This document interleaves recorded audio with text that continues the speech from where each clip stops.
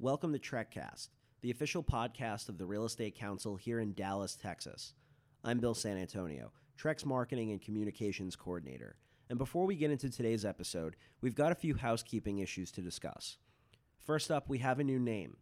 We are now TrekCast. That's TRECCAST. We were previously the Trek Podcast, and the reason for that change is that we have a new home. In addition to SoundCloud, we are now also on iTunes. So iPhone users, go search TrekCast, again, TRECCAST in your podcast app, and subscribe and write us a review and take us wherever you go. Listen to us at the gym or in the car, wherever you may be, wherever you listen to podcasts. Today we're kicking off our Transportation Revolution series with our most recent Bank of Texas Speaker Series panel featuring Travis Considine of Uber Elevate, Stephen Duong of AECOM, Michael Kaiser of the Beck Group, Rod Shabesh of Stantec, and moderated by Tom Bamonte of the North Central Texas Council of Governments. We'll also have interviews with each of them and a few others in the coming weeks, but if you were unable to attend in September, you're sure in luck today. Before we get into the panel, we'd like to take a moment to thank today's sponsor, Boca Powell, for supporting this episode and our Transportation Revolution series. And now here's a quick word from them. I'm John Orfield. I'm a principal at Boca Powell. We've done multiple flight training facilities, most notably for Southwest Airlines and United Airlines. And I come from a Houston background, and so we all wanted to be astronauts before we wanted to become architects. When you get in these facilities, they're absolutely amazing. That you really feel a part of that effort to get people in the air and make sure that the airways are safe for us, but also it's just about the dreams of humans to fly. Boca Powell is moving people and companies forward. To learn more, visit bocapowell.com. Thanks again to Boca Powell for supporting today's episode of TrekCast and our Transportation Revolution series. Let's go now to our September Speaker Series panel, Transportation Revolution, here on TrekCast. So, Michael, why don't we start with you, if you'd introduce yourself? Sure. I'm Michael Kaiser, Director of Design for the Dallas office of the Beck Group. We're an architecture and construction company. We have 7 offices, predominantly in the South.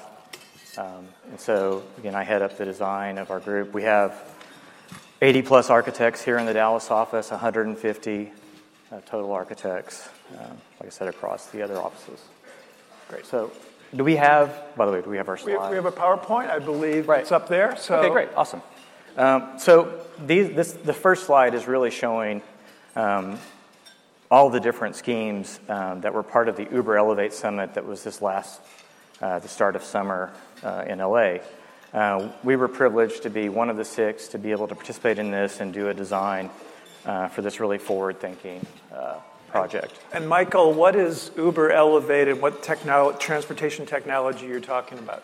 So really, it's about air taxis, right? So eventually autonomously driven air taxis that will be able to fly you from point to point. They're called eVTOLs. I don't know if that's the best name for them yet, but if anyone has a good name, it's probably something I know they're looking for, right? You guys are thinking about that, right? So we were tasked with designing a port, a vertiport that would be able to accommodate 150 takeoffs and landings per hour at one scale, or 1,000 takeoffs and landings per hour. So it was a really interesting project to deal with. I know that several of the other firms are here also as well. You guys, Boca, Corgan, many of the Dallas firms were able to take part in this. So anyway, just real quick, one of the things about when we started this project was when you're given a project like this, you're thinking this is in the future, right? And we can really dream about some interesting things and come up with some kind of crazy architecture.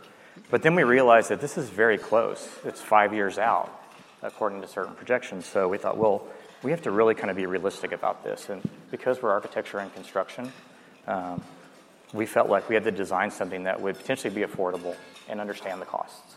And so these were some early sketches that we did. Let's keep going through some of these slides.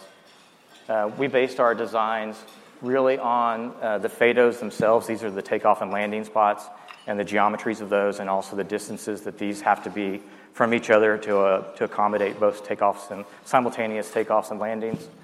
So that drove this kind of hexagonal design. And then we took that hex and thought about the idea of the beehives, bees coming and going, and then really that generated the architecture. And so then you can see we really had to think through how we would accommodate all these takeoffs and landings, and went through really kind of how to diagram that out and how to think about how you have to accommodate all these. The other part of this, too, was that we were given 7 minutes to recharge these vehicles. And I think each one of them can fly 60 miles on a charge.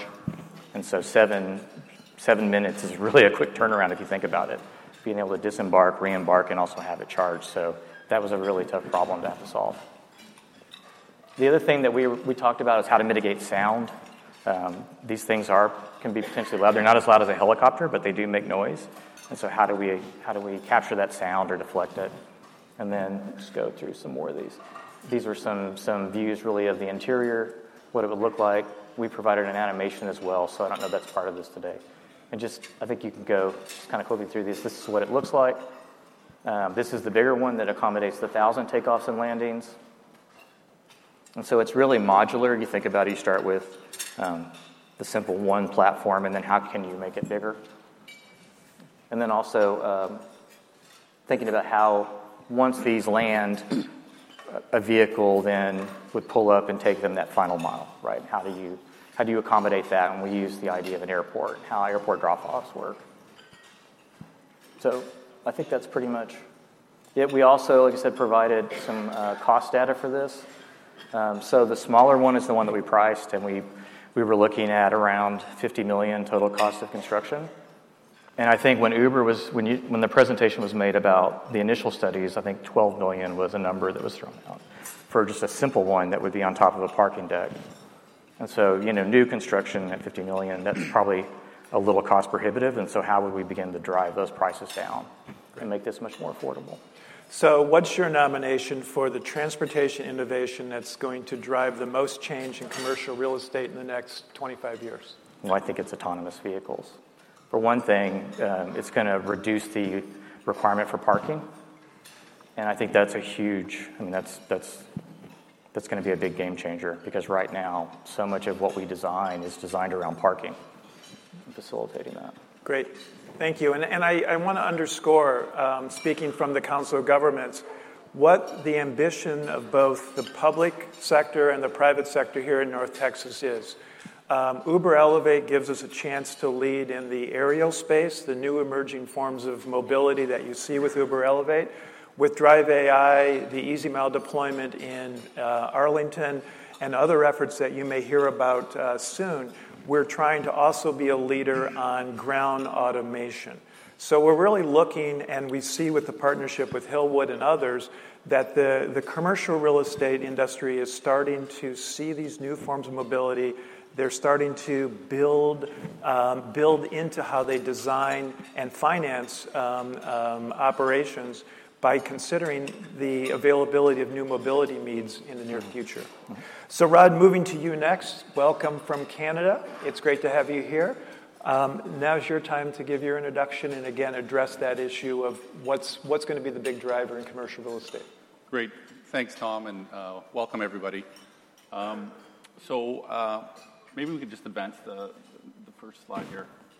My name is Rod Shabesh. I'm a Senior Vice President at Stantec, and I lead our smart mobility initiatives company-wide.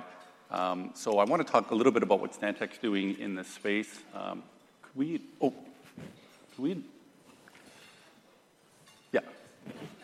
As everyone is well aware, the future of driverless vehicles is exciting, and yet at the same time, there are some pitfalls we have to keep an eye out for. Next slide. So just briefly about Stantec, there's some numbers up there just in terms of our presence worldwide. We're one of the things I just want to mention here in Texas, we have about 750 staff. Quite strong and really excited about the market here. A lot of growth opportunities, and look forward to helping Texas out in as this exciting time evolves in transportation and how it intermingles with community development and land development. So what I wanted to do is just talk a little bit about the projects that we're working on in Stantec. So there's a range of projects there. Really what I want to kind of explain is that we have sort of a full turnkey list of solutions for all types of clients. I'm going to start up in the top left corner. That's an image of the city of Dubai. We, about a year and a half ago, completed a project to basically develop a code of practice for the Emirates to look at providing the infrastructure plans, the process of implementing CAV within that country. Below that is Gomentum Station, which is the largest secure test bed in the U.S. It's based in Concord, California, across the bay from San Francisco. We were program managers for it, and at the beginning of it, one of the other advantages, in addition to being close to Silicon Valley, is that the first self-driving shuttle in North America arrived there, the EZ-10, and we tested it there for about 8 months before it moved on to a deployment, its first deployment. Below that is Active Aurora, which is another test bed that we've been involved with since its inception about 8 years ago. We're responsible for the infrastructure aspect of connected automated vehicles. It's very much a connected vehicle test bed initially, and now it's moving more into autonomous vehicles as well. Beside that is Bishop Ranch. So the EZ-10 that arrived at Gomentum Station 2 years ago has been deployed at a business park called Bishop Ranch. It's been operating for well over a year now. And beside that is Chamblee, Georgia, which is a suburb of Atlanta. That was a project we started at the beginning of this year. The community there heard about the shuttle, wanted to talk to us, and so we went through a feasibility study. We then went into a route selection, did some public engagement, procured a vehicle supplier, and we're moving into deployment. And during that process, what's interesting is there's a large developer nearby that heard about this, and they were looking at redeveloping an old GM assembly plant that had been demolished, and got very excited about the idea of developing or connecting the shuttle into their development. And then after that, the community that's further down the MARTA line from Chamblee also expressed interest in doing something similar. So the trickle-down effect, I hope that here in Frisco and in Arlington that continues to happen as well. And then there are a couple other projects there. Thanks. Traffic management centers, that's we're doing for the Tennessee DOT, where we're doing all the traffic management centers, and that's an important aspect of connected vehicle technology, making sure that you have that tied into your TMC and be able to understand where the vehicles are and have the ability to have that two-way communication from the vehicle to the TMC and back to the vehicle. We're also doing a smart mobility plan for the MPO for Nashville, which again kind of connects all the different types of modes to provide a way for the greater Nashville area to deal with their issues, their mobility issues, their congestion issues, and try to get more efficiency out of the existing infrastructure. And then tied into that is urban places. So that's sort of the ultimate where we blend transportation and our community development groups within Stantec. With this change in transportation, the opportunities that it presents itself to the way people move around, and linking that with community development is a logical choice. And we've been doing that for about 2 years, and we've been focusing on everything from brownfields to TODs to greenfields and even to suburban shopping malls in many parts of the country that are struggling with things like the advance of Amazon and other types of online shopping. And then 100 resilient cities is the other area in terms of not only sustainability and resiliency in the future of development, but also looking at the economic sustainability and resiliency of communities. And it's a big part of what we do. Great. So, Rod, you get this great perspective, international perspective. What do you see as the biggest driver of change in the commercial real estate market from transportation? Yeah, I would say it's the advent of car ownership starting to decline. And although many of you in the audience right now probably can't imagine not having your car, and that's the case with the vast majority of people, the reality is that that's starting to happen now. And in some cities, it's happening quite fast. And so if you're looking at developments and you think of the amount of money you spend in parking structures and parking surfaces, I would strongly suggest that you rethink or try to minimize that as much as possible. Certainly don't retain ownership of land, particularly if it's surface lots. Try to minimize structured parking. Try to use surface lots that you can later redevelop. Because when people start paying for their ride instead of paying for their vehicle, and it's happening on both ends of the demographic spectrum, the millennials and the baby boomers, there's going to be there's a lot of money and a lot of infrastructure spent on parking, and that's not going to be needed longer term. So. And just echoing Rand's opening remarks, we certainly have a shared goal to make travel in the future a lot less trivial than what it takes to drive across Dallas during rush hour. Trust me, as someone who spent an hour going from downtown to Richardson this morning, I would certainly like to have it be much smoother. So, Travis, welcome. And if you'd share your opening remarks and, again, your thoughts on what's going to be the driver of change in real estate over the next 25 years from Uber's perspective. Great. Well, thank you. It's nice to be here. My name is Travis Considine. I am the communications manager for Uber here in Texas, also Oklahoma and Arkansas. I'm based down in Austin. I've been fortunate in the past to cross paths with many of you, I believe, my former life where I worked for Governor Perry and Governor Dewhurst. Actually, I chose that photo of me there. That's in a Black Hawk helicopter. Figured it was appropriate, talking about vertical takeoff and landing. Governor Perry actually took that photo of me. You could see him in the reflection of my eyeglasses. I'm not happy because he made me sit by the door, which is an open door on the helicopter. The ones we're building have doors. So that's good. But actually, if you go to the next slide. So a little bit about the Elevate initiative.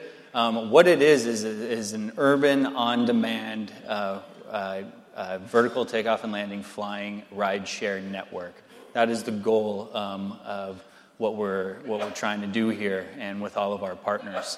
And maybe I thought it'd be helpful to share with you exactly why we chose Dallas to be the pilot city in the United States, North America, and chiefly there are 5 reasons for that. Really, we have a clear opportunity here, and that is that we can serve dense populations of people spread out over several urban areas, whether it's taking someone from here to the Frisco station, to Plano, or to Fort Worth.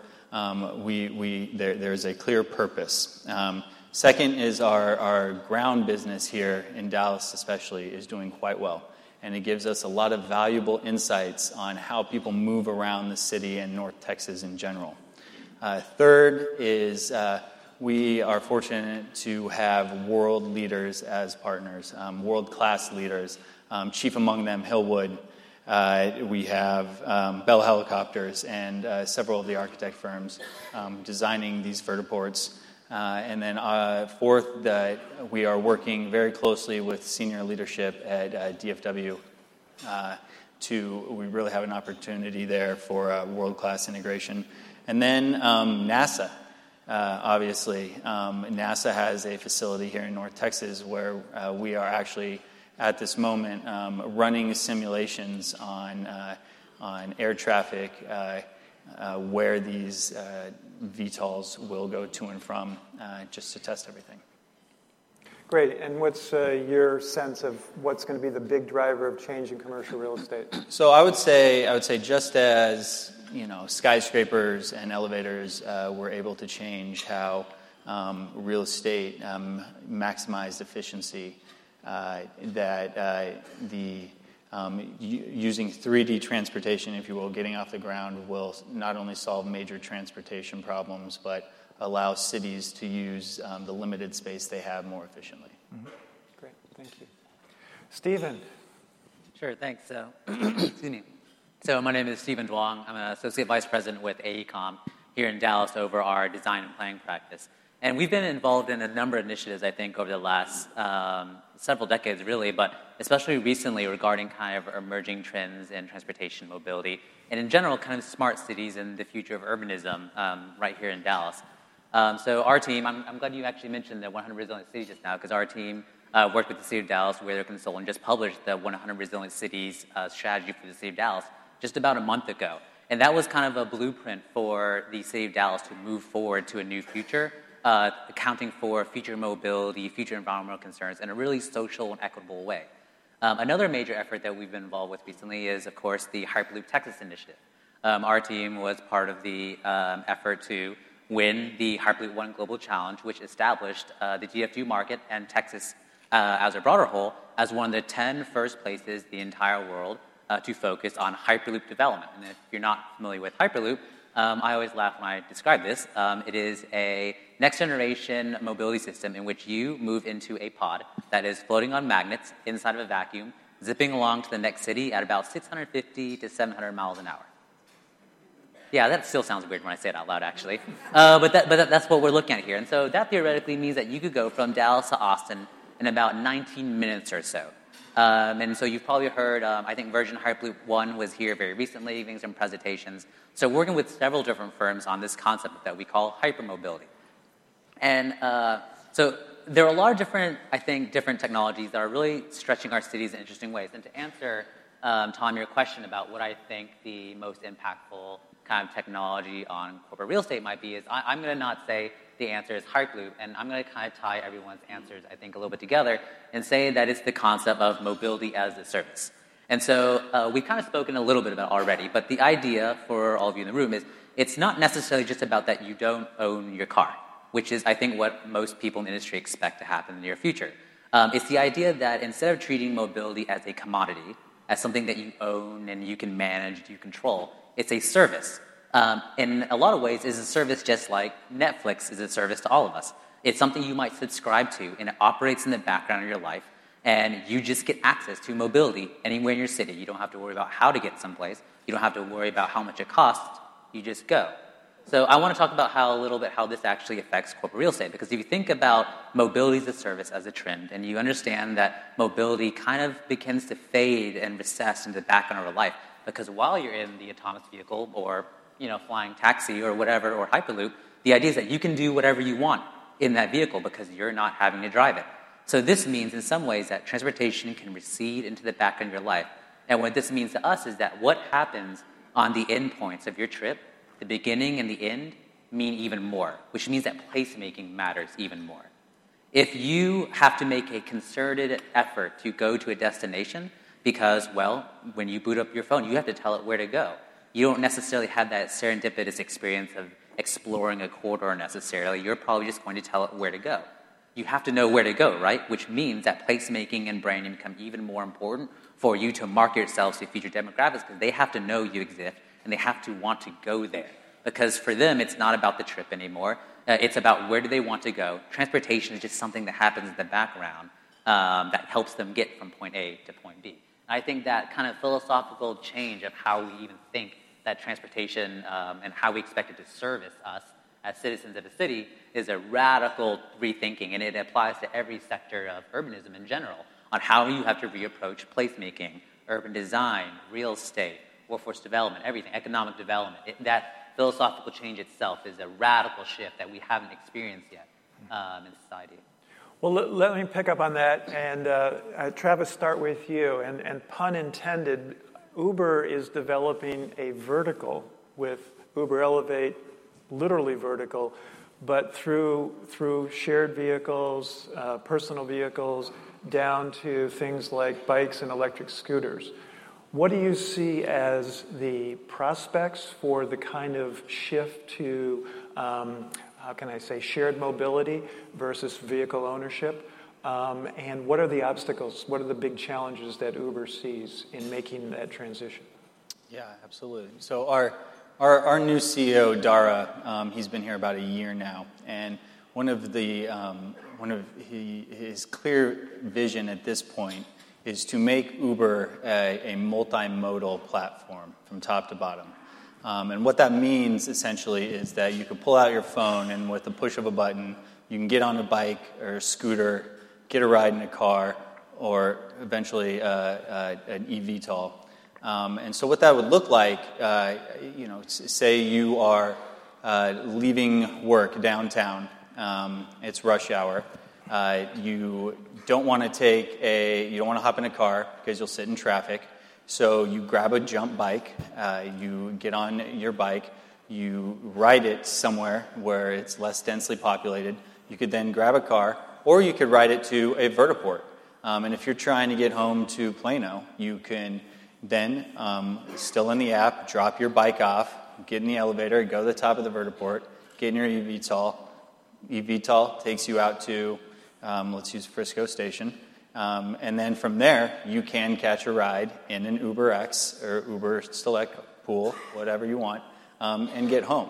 So really, it isn't, in the past, Uber has helped a lot of transit agencies do the first and last mile of a trip, whether it's that bus that still drops you off, a mile from home, whatever. Now, with this being fully multimodal, we can truly help get you from A to B. Well, let me throw it to the panel. I must say some skepticism about the likelihood that, let's say, the prototypical soccer dad, 2 kids in tow, a couple bags full of equipment, are willing to kind of embrace that utopian vision. What's the likelihood that North Texans and folks generally will move away from private ownership of transportation? After all, our ancestors had their own horse and buggy. They shipped to a private automobile. Why do we think that now is the time when we're going to see a shift to transportation as a service? And I'll throw that open to the rest of the panel. I would just comment that I think that's a good point. By no means are we expecting everyone's going to put the car for sale or abandon it and move on. But in reality, it's this transition period that we're talking about from the way we live our lives and the way we get around currently to what's been described in terms of mobility as a service. It is moving forward in some parts of the world and very early stages, showing progress, but it's going to take some time, and there is going to be a gradual transition. There's going to be people that are going to be resisting that change. They love their vehicles. They have no intentions of giving them up, and so the implementation of connected vehicles, putting roadside units along the corridors, tying them into traffic management centers, and starting to develop the idea of a potential CAV lane instead of a hot lane or a managed lane is certainly something that is definitely in discussions as a feasible option. And what it would do is it would allow the ability for those vehicles that have that technology to be able to move forward. Toyota just recently announced all their vehicles are going to have connected vehicle onboard units as a standard feature across all their models. It is a big move towards CV technology in China. And so just the pace of the development there is tremendous. So the reality is that technology is moving forward, and I think that's going to be key to be able to look at how that is implemented is through this transition period. Any others?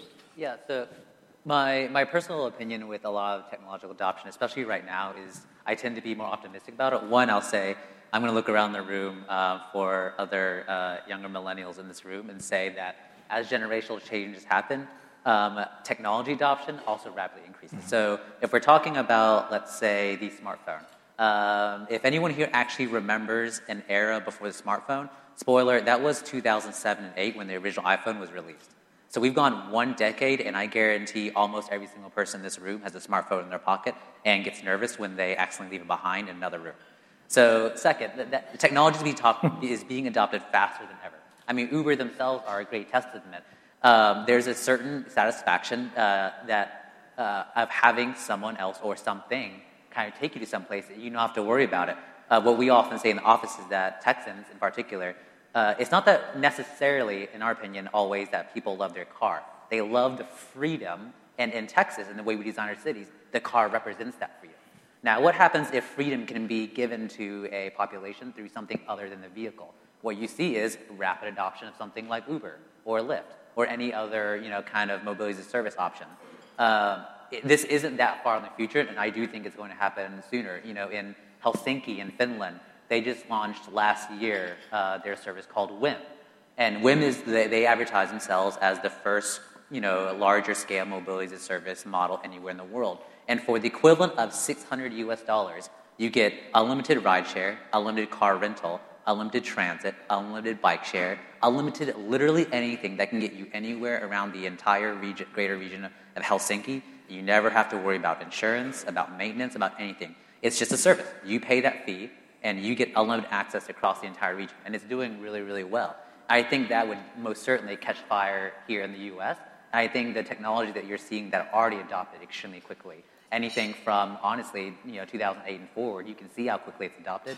We should expect that same level of optimism here. Yeah, I think it's generational too, because I know I'm a family of 5. I have 3 daughters, 2 of them grown and are driving now. And we had to put a gun to their head to get them to have a car because they didn't want one. They realized they had to drive.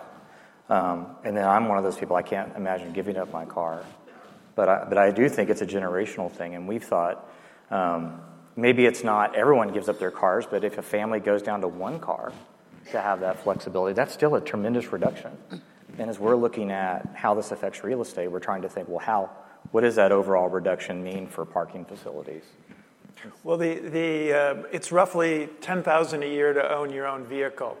Let's do some public opinion polling here. Raise your hand if you would give up one of your vehicles if for $5,000 you could have unlimited access to Uber, Lyft, scooters, everything else, basically mobility as a service. So for $5,000, would you give up your vehicle? Raise your hand. Okay. Great. Wait. Good question. Panel, I think we've sparked a transportation revolution here. And here we are. Okay. So that's an interesting thing. Rod, you talked a little bit, and we're throwing around some technical terms about connected vehicles and whatnot.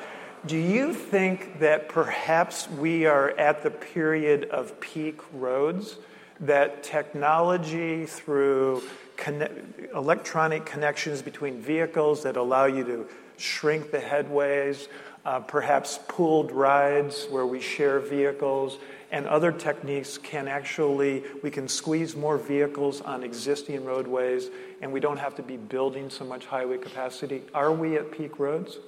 I think we're definitely approaching it. I think we're getting to the point where, obviously there's a development trend right now that's been going on for decades.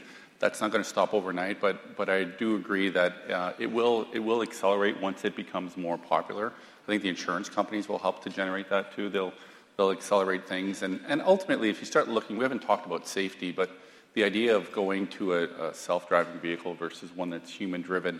The tremendous benefit you get from a safety perspective and the 40,000 lives that are lost every year on roads just here in the States is going to go down drastically once you take the human out of the equation. So I think that there's going to be a rapid adoption.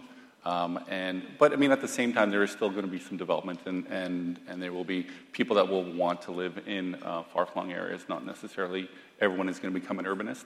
I completely agree that it is a generational thing, and that it's evolving that way. But it is going to start to slow down. And I think that the politicians and the governments are, I don't know if they've fully wrapped their head around that, but it definitely, the ability of freeing up some revenue that is currently spent in infrastructure to look at using that to invest maybe more on more sustainable infrastructure and more technology is definitely going to be a good opportunity looking into the future. So I know this question will stretch the technical capabilities of the panel, and no disrespect, but I'll throw this one to Stephen. You focused on resiliency as part of the resiliency project for Dallas. Does greater reliance on automation and doing all sorts of forms of transportation, does that advance resiliency, or does it expose us to a whole host of additional risk that when we take humans out of the...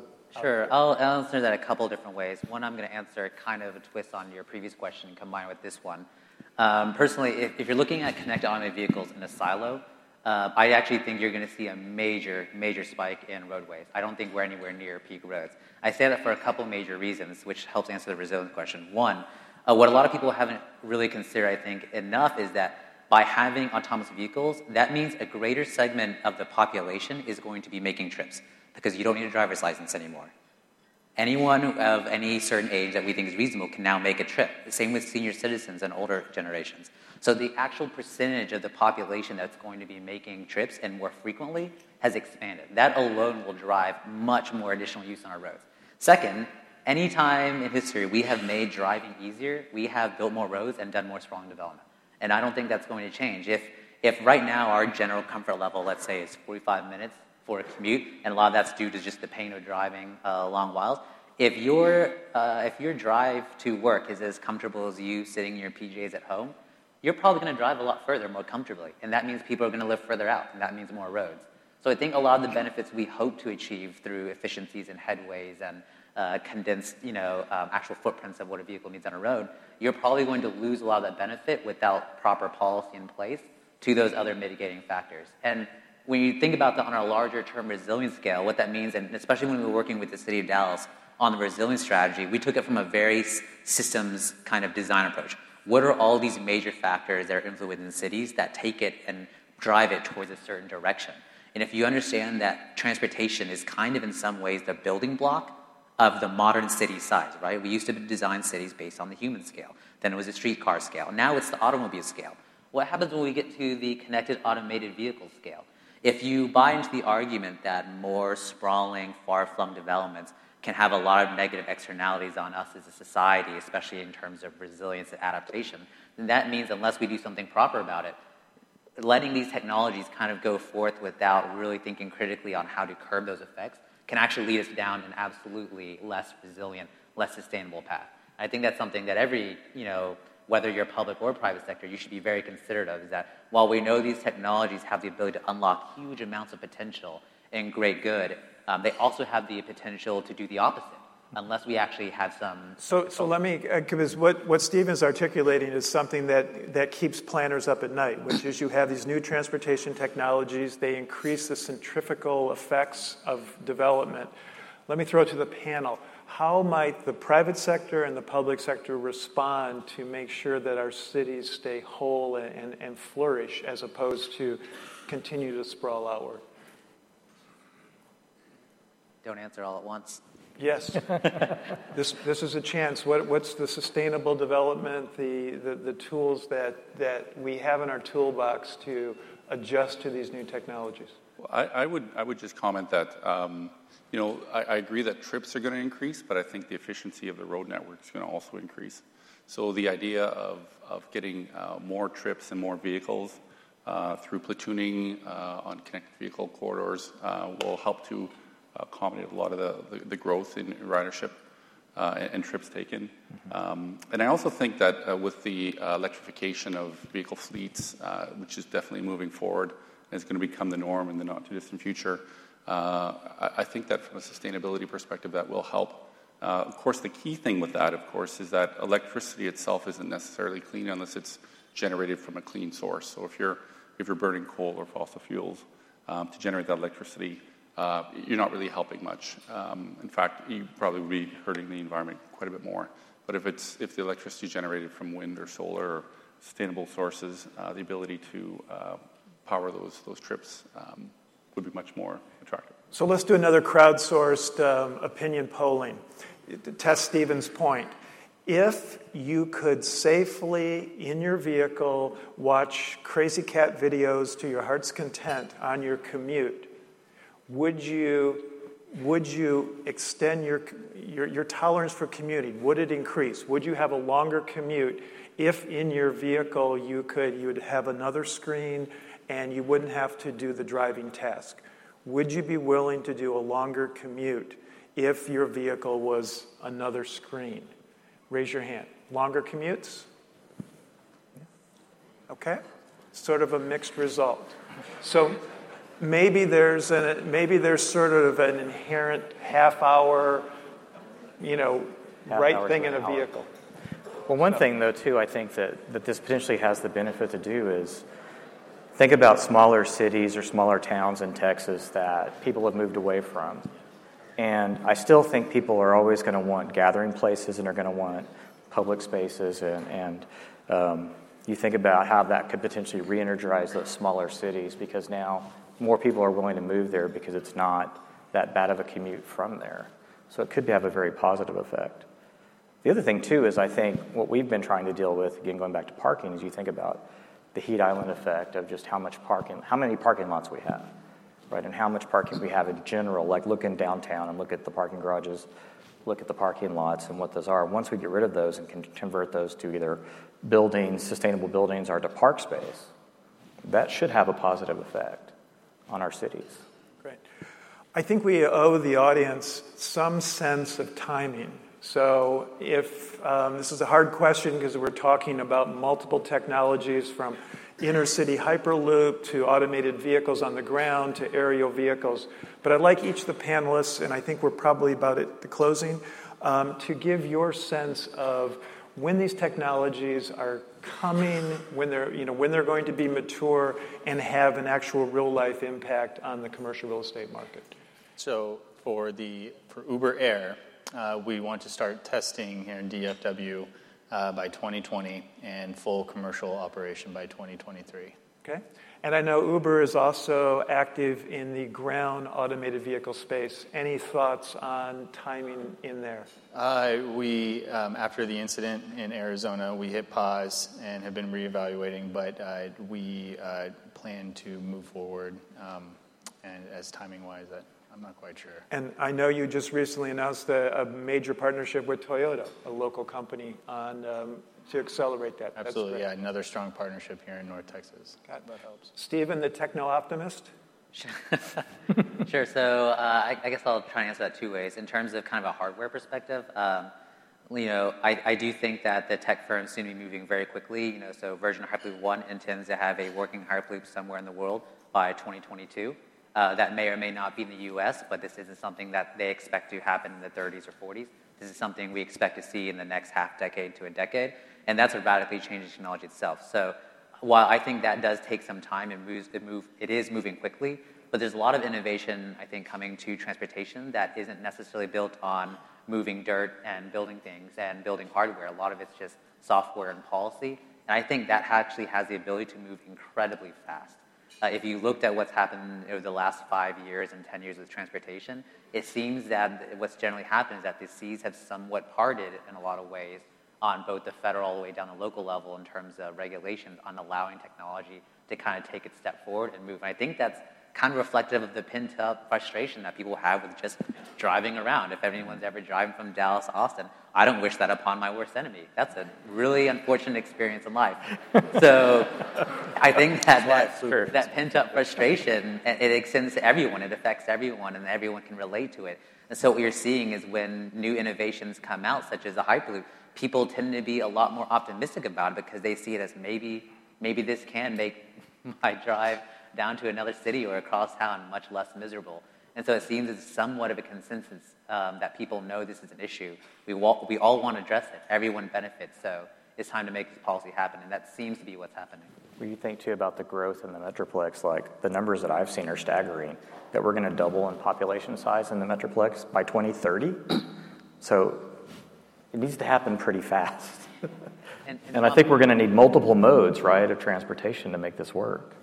And Tom, you and I have talked about this where we're making these huge investments into our transportation infrastructure, on the MPO level as a region. But the long-term forecasts for congestion are, quite frankly, still pretty terrible. We are still sitting in parking lots. So we're spending billions and billions and billions of our tax base and our tax money just to sit in a parking lot on highways.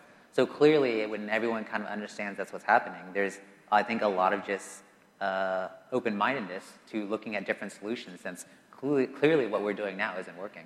Well, let me take a quick detour, Rod, with you. Your region includes Western Canada, which includes Vancouver, which is pursuing a development path of no expressways in the inner city, heavy emphasis on public transit and bike pedestrian environments, and it's generated some of the highest real estate values in the world. Is Vancouver a model that DFW should emulate, or is there something about our development patterns that lend us strength and the ability to compete globally? Well, I think the Vancouver scenario is a little bit unique. One of the things that's driving a lot of that is the cost of real estate. So One of the attractiveness or attractions of Dallas is the fact that the cost of living is relatively low. And so that's a real draw. In Vancouver, to buy a tear-down 1,000 square foot bungalow was $2 million. So what it's doing is it's preventing young people from moving there, being able to live, to own real estate altogether. So it's changing the development patterns. I think it's very sustainable, but it's very expensive. So to kind of replicate something like that in a market like here, I think will be a challenge. Having said that, there definitely is a demand for it, and as we mentioned before, the millennials, the baby boomers, the future, a lot of the growth moving forward is around transit-oriented development, and you've got a great LRT network here. I think with blending in again the whole mobility as a service and blending in the help TNCs and providing a service that allows people to live in more denser communities is definitely a way of the future. And as we wrap up, if you could just then segue into your assessment about timing with these various modes. When are folks here in this audience going to feel real impact on real estate from transportation innovation? Yeah, I mean, if you think about the amount of infrastructure we have outside that's been built over the last 50 years, it's a tremendous investment.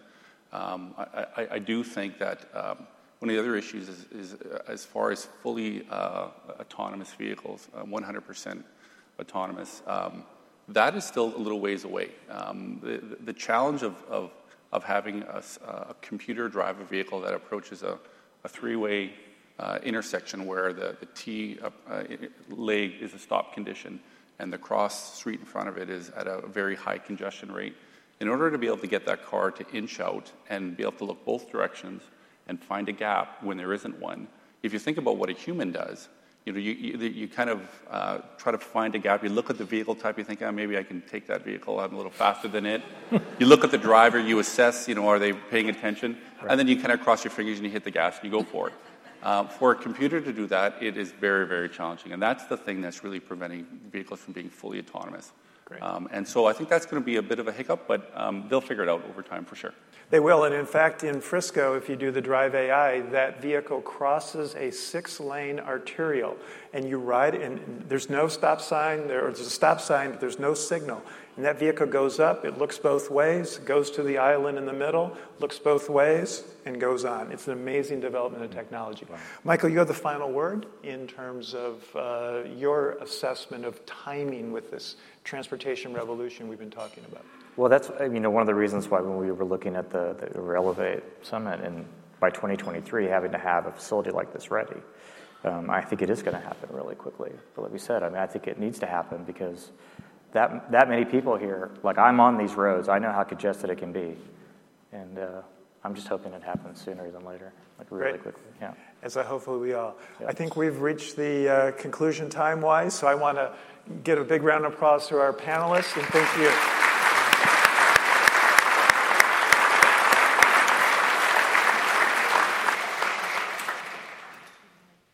Big thanks again to our panelists and to Boca Powell for sponsoring today's podcast.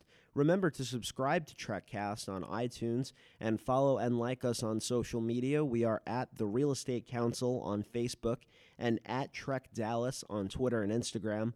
Once again, I'm Bill San Antonio. We'll see you next time.